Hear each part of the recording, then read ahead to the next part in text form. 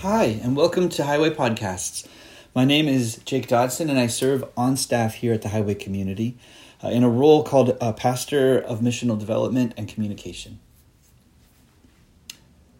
Have you ever been maybe on a camping trip or out at the beach and you have looked up into the night sky and to the curtain of stars that is there above you and seen the various points of light? Maybe as a child or at some point you had a friend or a parent or someone point out to you some of the bright points in the sky and then helped you draw an imaginary line between them until an image emerged, a constellation.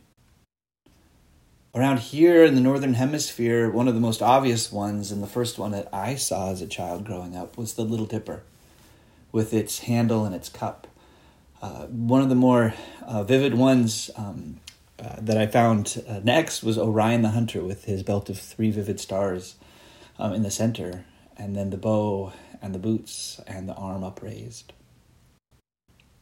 Something about constellations comes to mind when I think of calling, when I think of God's calling on my life. God's been involved calling me forward into new seasons, into new opportunities at many different junctures when I look back in my history, but it wasn't always clear at the time. I needed either distance or someone to point out to me the connecting points between 2 different instances or 2 different points in my journey or 2 different decisions that I needed to make. Calling becomes most clear when I look back. When I was in it, it just felt like God's invitation to take one next good step, to do one next good thing. There wasn't always even a clear hierarchy between choice A and choice B, or to go left or to go right.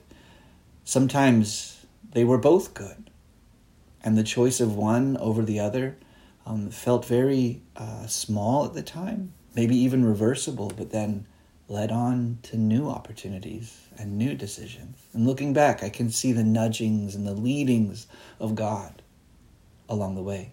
The constellation of my life's history starts to show.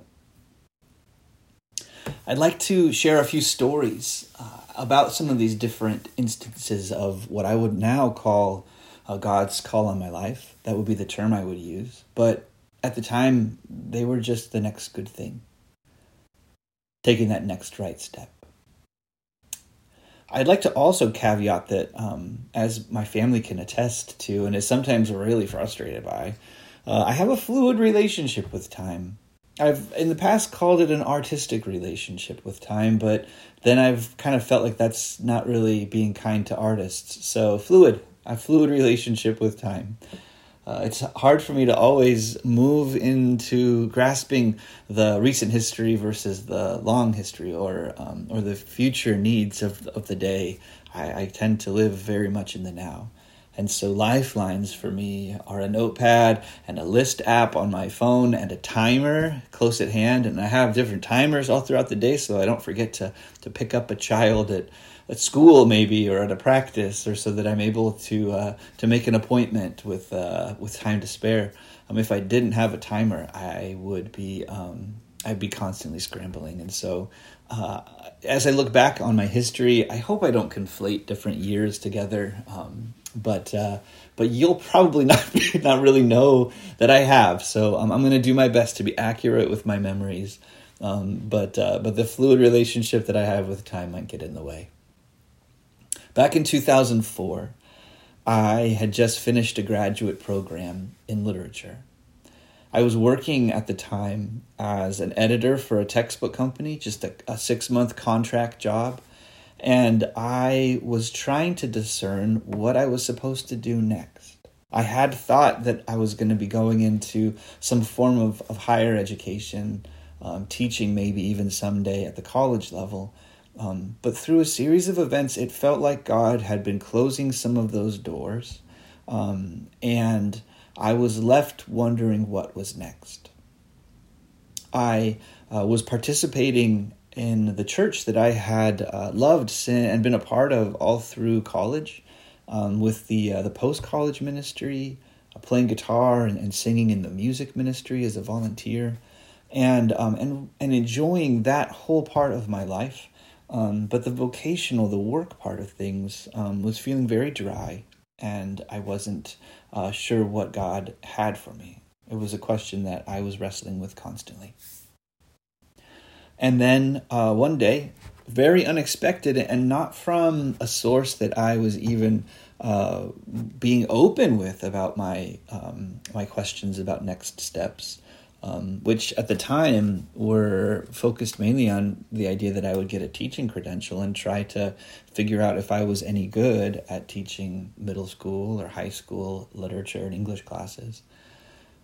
But I was dropping off the day's notes because the internet wasn't as big of a deal, and so to send edited textbook sheets back to the New York office required a Dropbox, a FedEx Dropbox, that the pages would be packaged up, dropped into the Dropbox, and then they would be taken to New York in the morning. New York would have sent here to the West Coast pages for the next day for us to work on.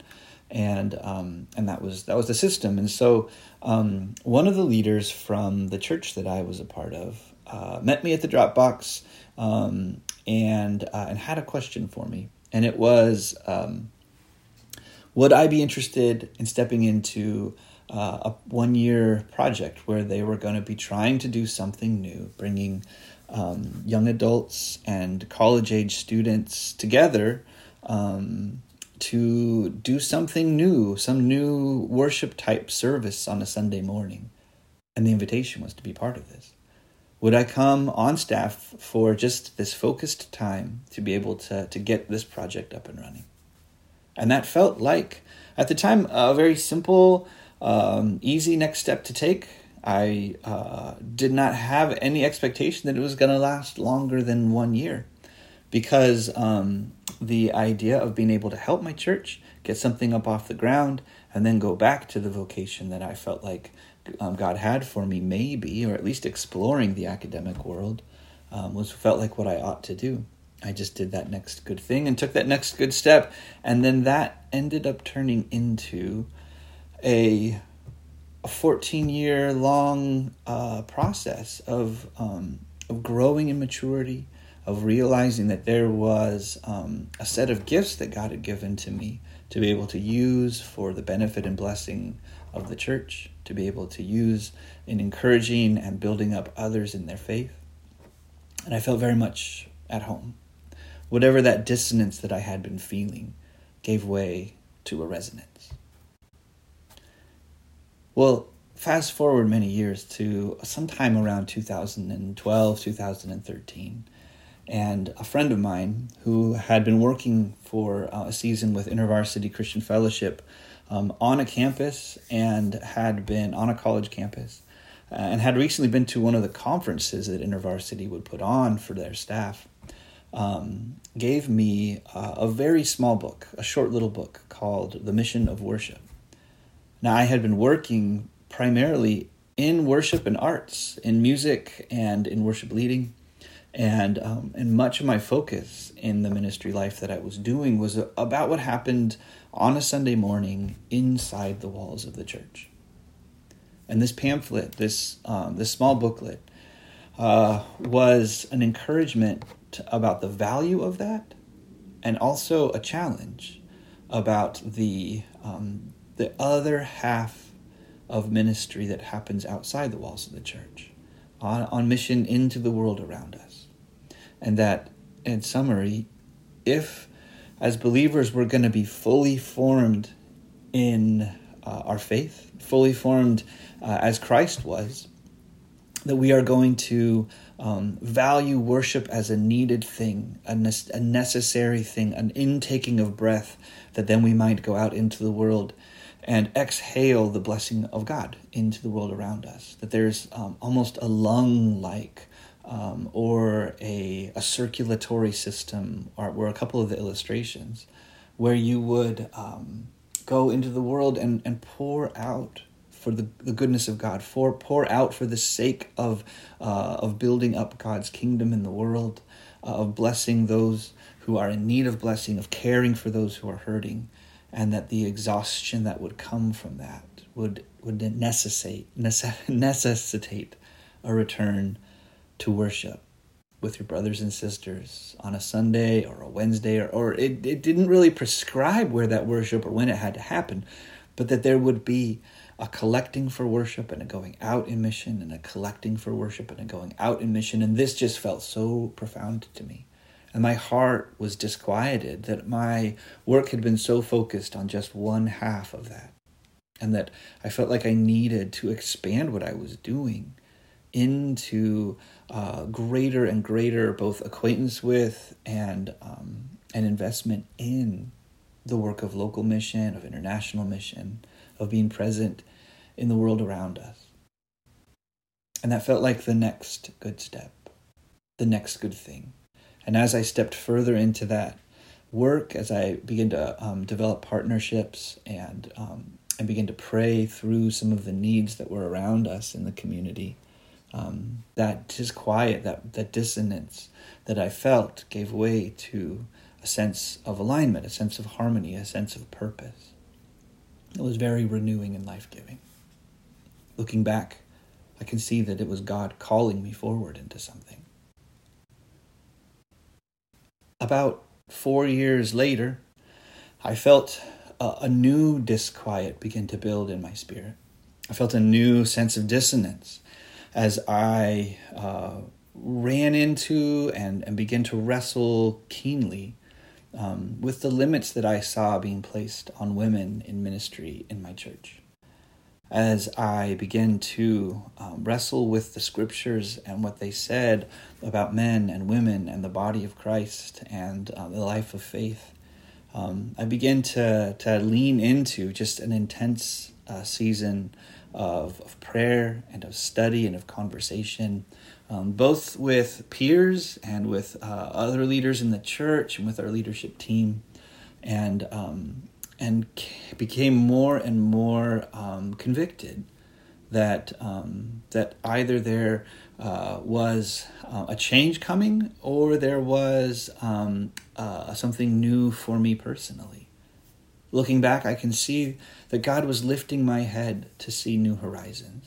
My convictions that there should be more freedom for women to be able to express their gifts, that the limits that I saw placed on women around me were not right, did not feel like I could resonate with them. I felt disquieted by them, and I began to heed that call of God to lift up my head from where I had been focusing and pouring into ministry, and see new horizons, see what God might be leading me into. And that brought me to this church. That brought me to Highway. Coming to Highway was a step that brought into harmony the dissonance that I had been experiencing then for a number of years. I joined staff in 2019, and I felt like that was so clearly a taking of a next good step and doing a next good thing. There's no illusion that any of us should have that one church is going to be perfect, that one church is going to have everything figured out, including Highway. It's not a place where we both expect perfection or try to build perfection. We recognize that we are seeking Jesus and that we are each on a journey. And there is great goodness in this church, and I am very thankful to be a part of it. I'm especially thankful for being able to see the gifts and the abilities of women and men both set free on all of our leadership teams, both the shepherds and the staff, amongst our different programs, that there is encouragement and support for those who have gifts to use them. I'd like to rewind just a little bit and be able to talk with you some now about a journey that's a little bit different from vocation, and that's the journey of parenting. I and my wife Sarah became parents in 2011, and our family has been formed through a unique way. We stepped into a journey of foster parenting in 2011, and that ultimately gave way to adoption. That journey has been a significant part of our life, and for the last 11 years has been really central to so much of what has gone on. So many of the different areas of growth and areas of realization that I have deep limitations have come because of this journey of parenting. I do feel like I need to also take a moment to recognize the good reality of boundaries.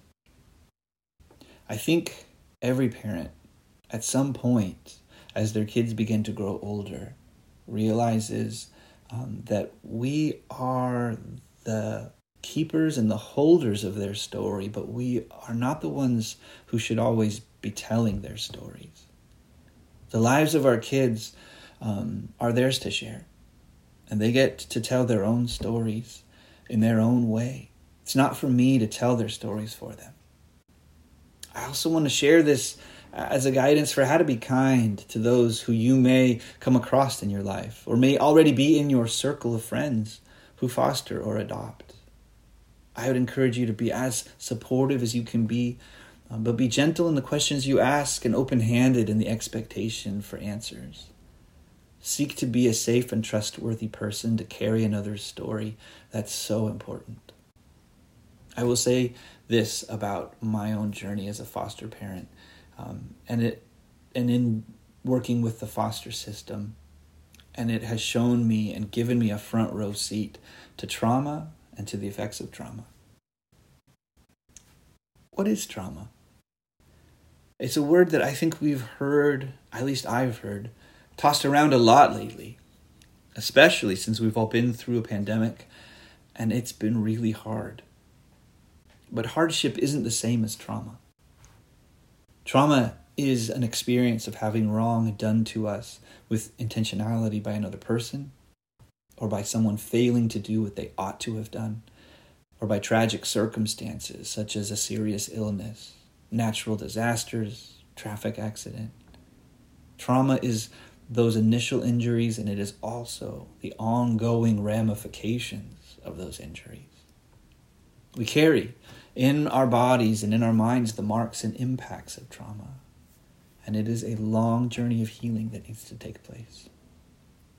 And so, for me, and for every foster parent, the journey is one of taking on another person's woundedness. Foster care and adoption is not the only place where this is true. Trauma is in the lives of refugees fleeing violence, carrying in their bodies the victimization that they have experienced and the lack of agency that they have over their lives. It's present in the bodies of those and in the lives of those who are living in tents or in cars around our city, clinging to this last rung of society, trying to hold body and spirit together a little longer. It's in the burdens of those in our community struggling with mental illness, suffering with hidden pain. It's at domestic violence shelters. It's trembling in front of nurses as they administer rape kits. And maybe it's among these places. Maybe it's alongside some of these people that you might be called to go. The verse from Romans 12 stands out here. Weep with those who weep. Rejoice with those who rejoice. As we journey with those who have been wounded in the world, as we cry tears along with them, we participate in some mysterious way with God in the healing of the world. Now, we are not saviors ourselves. What can we do with the pain of the world?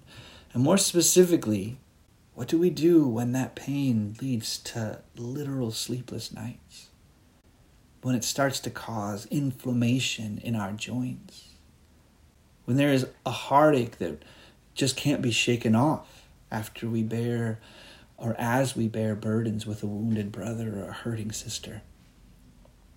Where can we go with suffering that we've just witnessed and now carry? Because this is a hard reality here. Pain has to go somewhere. Woundedness has to go somewhere. Now, if it's passed on, it leads to new destruction through that person that received it, even through us. If it's held inside, it leads to a consuming of the person holding it. So what are we supposed to do then? There is this verse in Scripture that resonates so strongly with me these days, and it is, "Come to me, all you who are weary and heavy laden, and I will give you rest." This is Jesus speaking. "Take my yoke upon you and learn from me, for I am gentle and humble in heart, and you will find rest for your souls." If you've taken that next good step in your calling, and it has led you to a place where you are helping to bear the wounds of another, I'd like to invite you to this. Take that burden to the cross of Jesus Christ. Take it to the wounded Savior. I've been thinking about how Jesus is described in Hebrews 12, about his relationship with suffering. It says, "For the joy set before him, he endured the cross, scorning its shame, and sat down at the right hand of the throne of God." Our Lord is acquainted with griefs. Jesus came into the brokenness and the suffering of human people. He witnessed those who were hungry and fed them.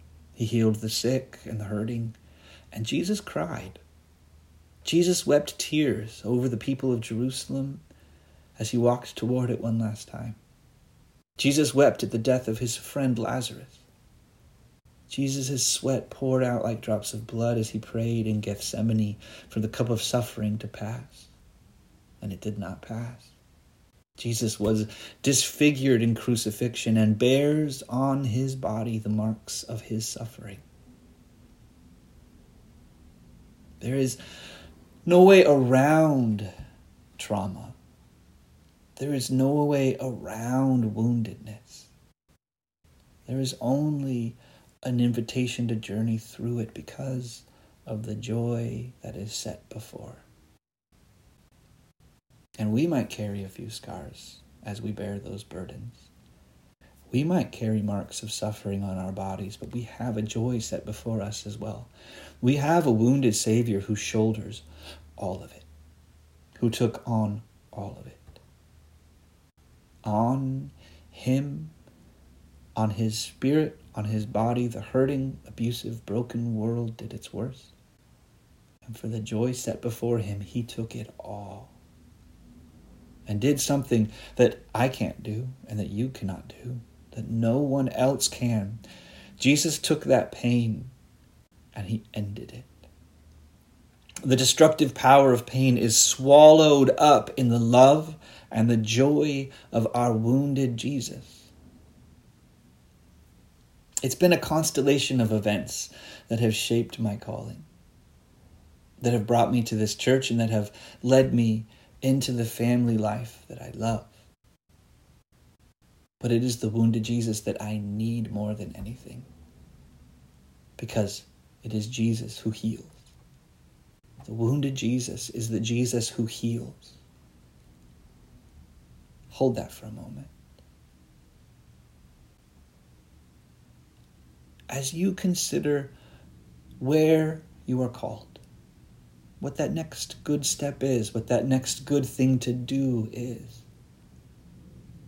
Even if that brings you to areas or alongside people who are wounded, even if you are carrying wounds yourself, let's walk together with those to the cross of Jesus Christ, where the wounded Jesus offers us true rest for our souls.